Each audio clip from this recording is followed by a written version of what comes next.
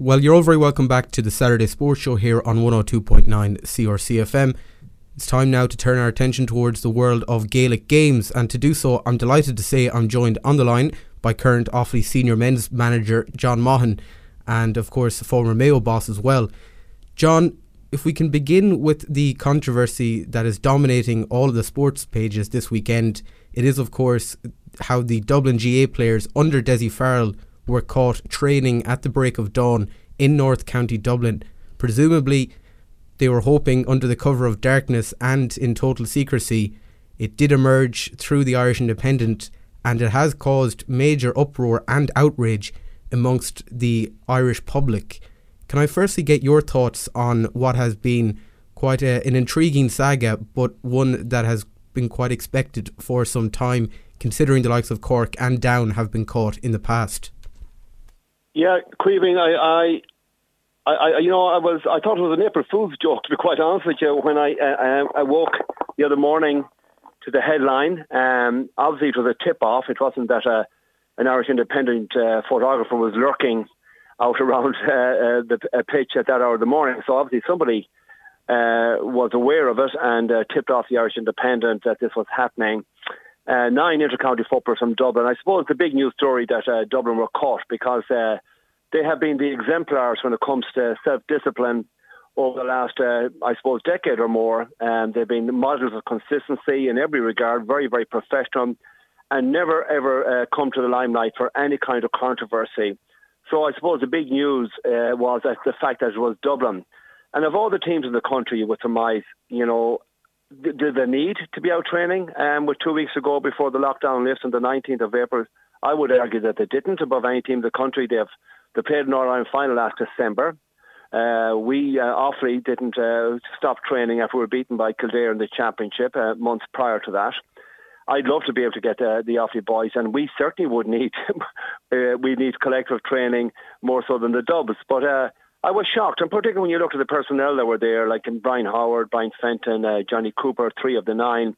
And it begs the question, well, where were the other groups training that morning? Or, was it just those 9? So one would surmise that Dublin had been training collectively for some time in pods of 8 or 9s, obviously. But I suppose, it's I don't know if it was disappointing, but I was alarmed that it was the Dubs. And I felt like, it certainly might have jeopardised it. But thankfully, Jack Chambers, the Junior Minister for Sport, came out and clarified that counties would not be punished because of the indiscretions of one county. And the precedent has been established there with Down and Cork, obviously previously, last January, I think it was around then, when both of them were caught training collectively.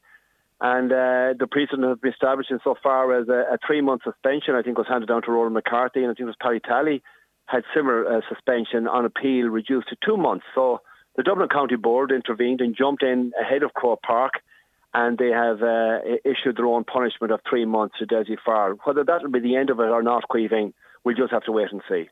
Does it smack of hubris, John, the fact that they already have so many advantages within the sport, considering the fact that they have the largest population by some number, receive so much in funding, as well as having some of the best coaches and sponsorship opportunities within the sport? The fact that they felt the need to cheat the rules to gain a few extra training sessions ahead of the new season. Yeah, it's rather bizarre because, the reality is, I think it's 14 or 15 Leinster titles they're going in a row. They have sailed through Leinster championships over the last, 13 or 14 years, and one would suggest that a 4-week lead-in time into the National League would have been more than sufficient to have them right up to speed with any other team in the country or ahead of the curve. They did play in an All-Ireland final last December, similar to Mayo, obviously. So they've had the benefit of having a couple of extra months training right up to the year end. And I know we all inter-county footballers and all young guys who are interested in sport will be training individually with their strength and conditioning programs, and they would have had running programs training individually or maybe in pairs over the last number of months. So the fact that they formalised it by bringing a coach onto the pitch as well, the optics of it looks absolutely terrible. And I just felt it was kind of rubbing their nose in it, particularly after Croke Park issuing a circular the previous evening.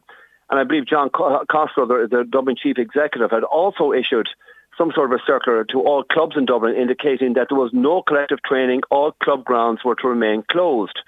So this particular club ground was opened up for those 9 Dubs and coach. So it looks like there was a bit of collaboration between the club and the Dublin County Board. Look, they have all sorts of advantages, no question about it. And it begs a question. There's a huge cohort of society that are really hurting. We're all desperate to get back and have a bit of activity. We're in a very privileged position insofar as the door has been open for inter-county training to resume on the 19th of April, 2 weeks' time. And it's, surely they could have waited like every other county. There's all sorts of rumours and innuendo in circulation that county teams are training. Well, I can only speak about my own Offaly, and I can tell you right now, absolutely not. Yes, they're out training individually and they're doing running programs and they're in the gyms and what have you. And we hope to get back on the 20th, actually, Tuesday the 20th, to actually commence our training.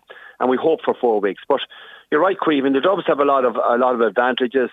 And how do you punish them? Issuing a fine to Dublin is of little consequence. That's not a punishment. Conceding home advantage, maybe for a couple of league matches, I'm not so sure if that's a big punishment to the Dubs either. Suspending Dessie Farrell. Sure, look at Paul Clark has taken the Dublin team in the past for O'Byrne Cup games. So with the kind of the resources they have at their disposal, I don't think that's a huge punishment in punishing Dessie. So I don't know what a real punishment is. Do I want to see them punished? I don't. I don't want to see them thrown out of the championship, the league, because they're one of the most attractive teams in the country and there's a huge demand for live sport. So it's a difficult one. How much of a disadvantage will it be for them to be without Dessie Farrell for 12 weeks? Considering the setup Dublin have, is an overall manager required to prepare them for a new season? I would imagine the whole Dublin inter-county scene is so streamlined now. They've got processes and obviously, they have a very, very well coordinated pre-game routine, and they have all sorts of routines for pre and post-match and all that kind of stuff, and all their analysis will more or less be done online now. That's the thing about COVID, Caoimhín, is that even without COVID, we will be, I suppose, resorting to more online engagement with our players. Heretofore we would have been meeting for, say, team, meetings, etc., maybe at the training venue. But I have found that the Zoom meetings will work quite effectively and quite efficiently. And I imagine that Dessie Farrell will be able to continue to monitor the team through video analysis. He'll be able to, deliver his message prior to games. So it's not a big punishment, not for the Dubs, because they have a huge backroom team and great resources there. So I don't see it as being a big punishment. But the county board, in fairness, they didn't defend the action. They put their hands up and admit there's no need for any big investigation. I saw some politicians during the week calling for big investigations by the president and of the GA and Croke Park. There's no need for investigation. The facts are there. And Dublin put up their hands and admitted their guilt and by punishing Dessie Farrell. So the thing is, will Croke Park let it go now? I'm not so sure. Wasn't this all very much so expected, considering we all feel that there are other counties and clubs that have been training away by themselves for some time? Maybe we'd all be a bit naive to think that it's not going on in the remainder of the 31 counties, just away from prying eyes and without that tip-off that the Irish Independent received. I've heard all sorts of rumours, particularly up north, that teams haven't stopped training. It will be an unfair advantage when you resume. If we ended up trying to compete with teams that have been training collectively, the Downs and the Derrys, and other teams, Armagh, there's rumours circulating about Armagh training collectively. I don't know whether they are or not, and it's of little interest to me. But certainly when it comes to train, they will have an advantage, because when we return after a long layoff on the 19th or 20th of April, we probably have a 4-week lead-in time. The fact that our Offaly inter-county footballers haven't had any collective training, where there's been no physical contact, and there's a huge difference between running straight lines up and down the pitch and in the gym lifting weights. You might feel strong, you might be athletically strong, but when it comes to that football contact and physical contact and tackling, etc., you'll be absolutely exhausted. And I've alarmed and warned my players to that effect. I said, listen, lads, be as well prepared as you possibly can, because it's going to take a couple of weeks to adjust and to that kind of a tempo. And the other thing is, you would be just a little bit fearful that there'd be a lot of soft tissue injuries, guys coming back. And that was the situation last year because the insurance bill in Croke Park didn't reduce significantly despite it being a shortened season. So that would clearly suggest that there's a lot of injuries. And I know for a fact there were quite a significant number of injuries after players returned from the lockdown last year. So there's all those kind of concerns. And ideally we'd like maybe 5 or 6 weeks of lead-in time to get ourselves up to speed. But as has been suggested, there are some counties out there that'll be well up to speed because they've been training collectively. They've never stopped. I'm not so sure about that. As I say, all I can speak about is my own team, and we haven't been training collectively. Some of the difficulties while managing teams during a pandemic, John, must be increasingly difficult to motivate players to keep them on training plans when they are individually training themselves. How has that been a factor for you as Offaly manager? It's been difficult, Caoimhín. The reality of human nature, you like to be able to look the guy in the eye and physically see him and what kind of physical shape he's in. I've been keeping in contact once a week now with our players over the last couple of weeks, and they have their running programs and they have their S&C, strength and conditioning programs, and you've just got to trust them. But human nature being what it is, I know for a fact there'll be a bit of black and blue smoke out of the rear exhaust when we go back in a couple of weeks' time, because with the best intention and best will in the world, you cannot beat training in a group and having your colleague pushing you, your teammate pushing you and encouraging you and maybe slagging you to push that a little bit harder. It's difficult to do that on your own.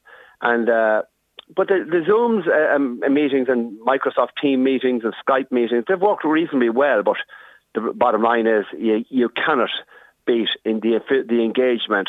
And as I said to you, I think I said to you before, Caoimhín, it's all about the crack and the fun and players meeting up with one another and the banter and the fun. And I spoke to a couple of intercounty footballers that I played with back in the day, and they said, so that was the whole crack and the fun of it. It's travelling to games in 3s or 4s in a car. Now you're reduced to one person per car. Yeah, that you can't congregate in the canteen afterwards to have a sandwich or a bit of food. You're restricting numbers in the dressing room. You're mask wearing. So it's very, very difficult, and it's the fun aspect of it has gone out of it. Despite the fact that there's a perception out there, look at intercounty hurls and footballers coming back, and it's not fair and da da da. The reality is there's not much fun in it. I can tell you that. The guys driving there, train for an hour and 15 minutes, turn around and go home on their own. So. But nonetheless, there's a huge demand for live sport, and as I say, I'm looking forward to it, and I know the players are, despite what I've just said. We are looking forward to getting back on the pitch. Would you agree with the argument, John, that GA players should be prioritised in return for a vaccine to get them back playing safely, and it could see a relaxation of some of those COVID protocols that surround intercounty players that we saw throughout last season? I don't think vaccinating intercounty players would sit well with certain cohorts of society out there, whether it's teachers, Gardaí, etc. The reality is you could make an argument for different cohorts of society to get the vaccination.